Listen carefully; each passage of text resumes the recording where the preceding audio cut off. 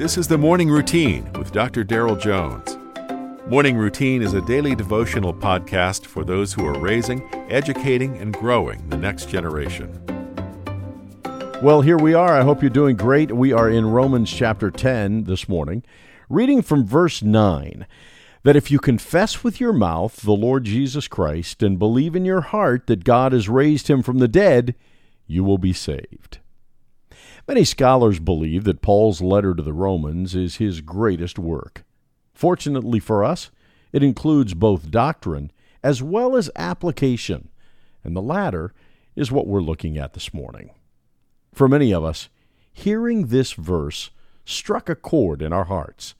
As we lived it out, something closed the distance between our mind and our soul, and we received the transforming power of Jesus Christ. The truth of this verse, however, requires two parts. We can't just pay lip service to the gospel by saying Jesus is Lord. No, what's inherent is belief. It's faith in the finished work of Christ on the cross that fuels the fire of the great hymns like Amazing Grace. Hear it again. Amazing grace, how sweet the sound that saved a wretch like me. I once was lost, but now am found, was blind, but now I see. Do you remember the wretchedness in your life before Christ? I do. And seriously, you were a wretch. Actually, I'm just seeing if you're paying attention.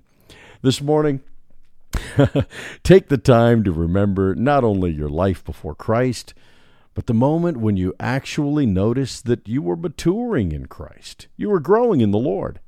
Think about how far he's brought you.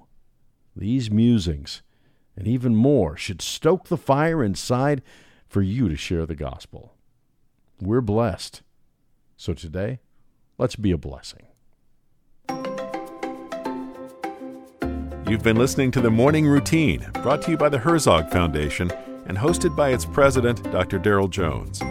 For more information, please visit herzogfoundation.com. To receive the Morning Routine as a daily email, sign up at morningroutinepodcast.com. See you in the morning.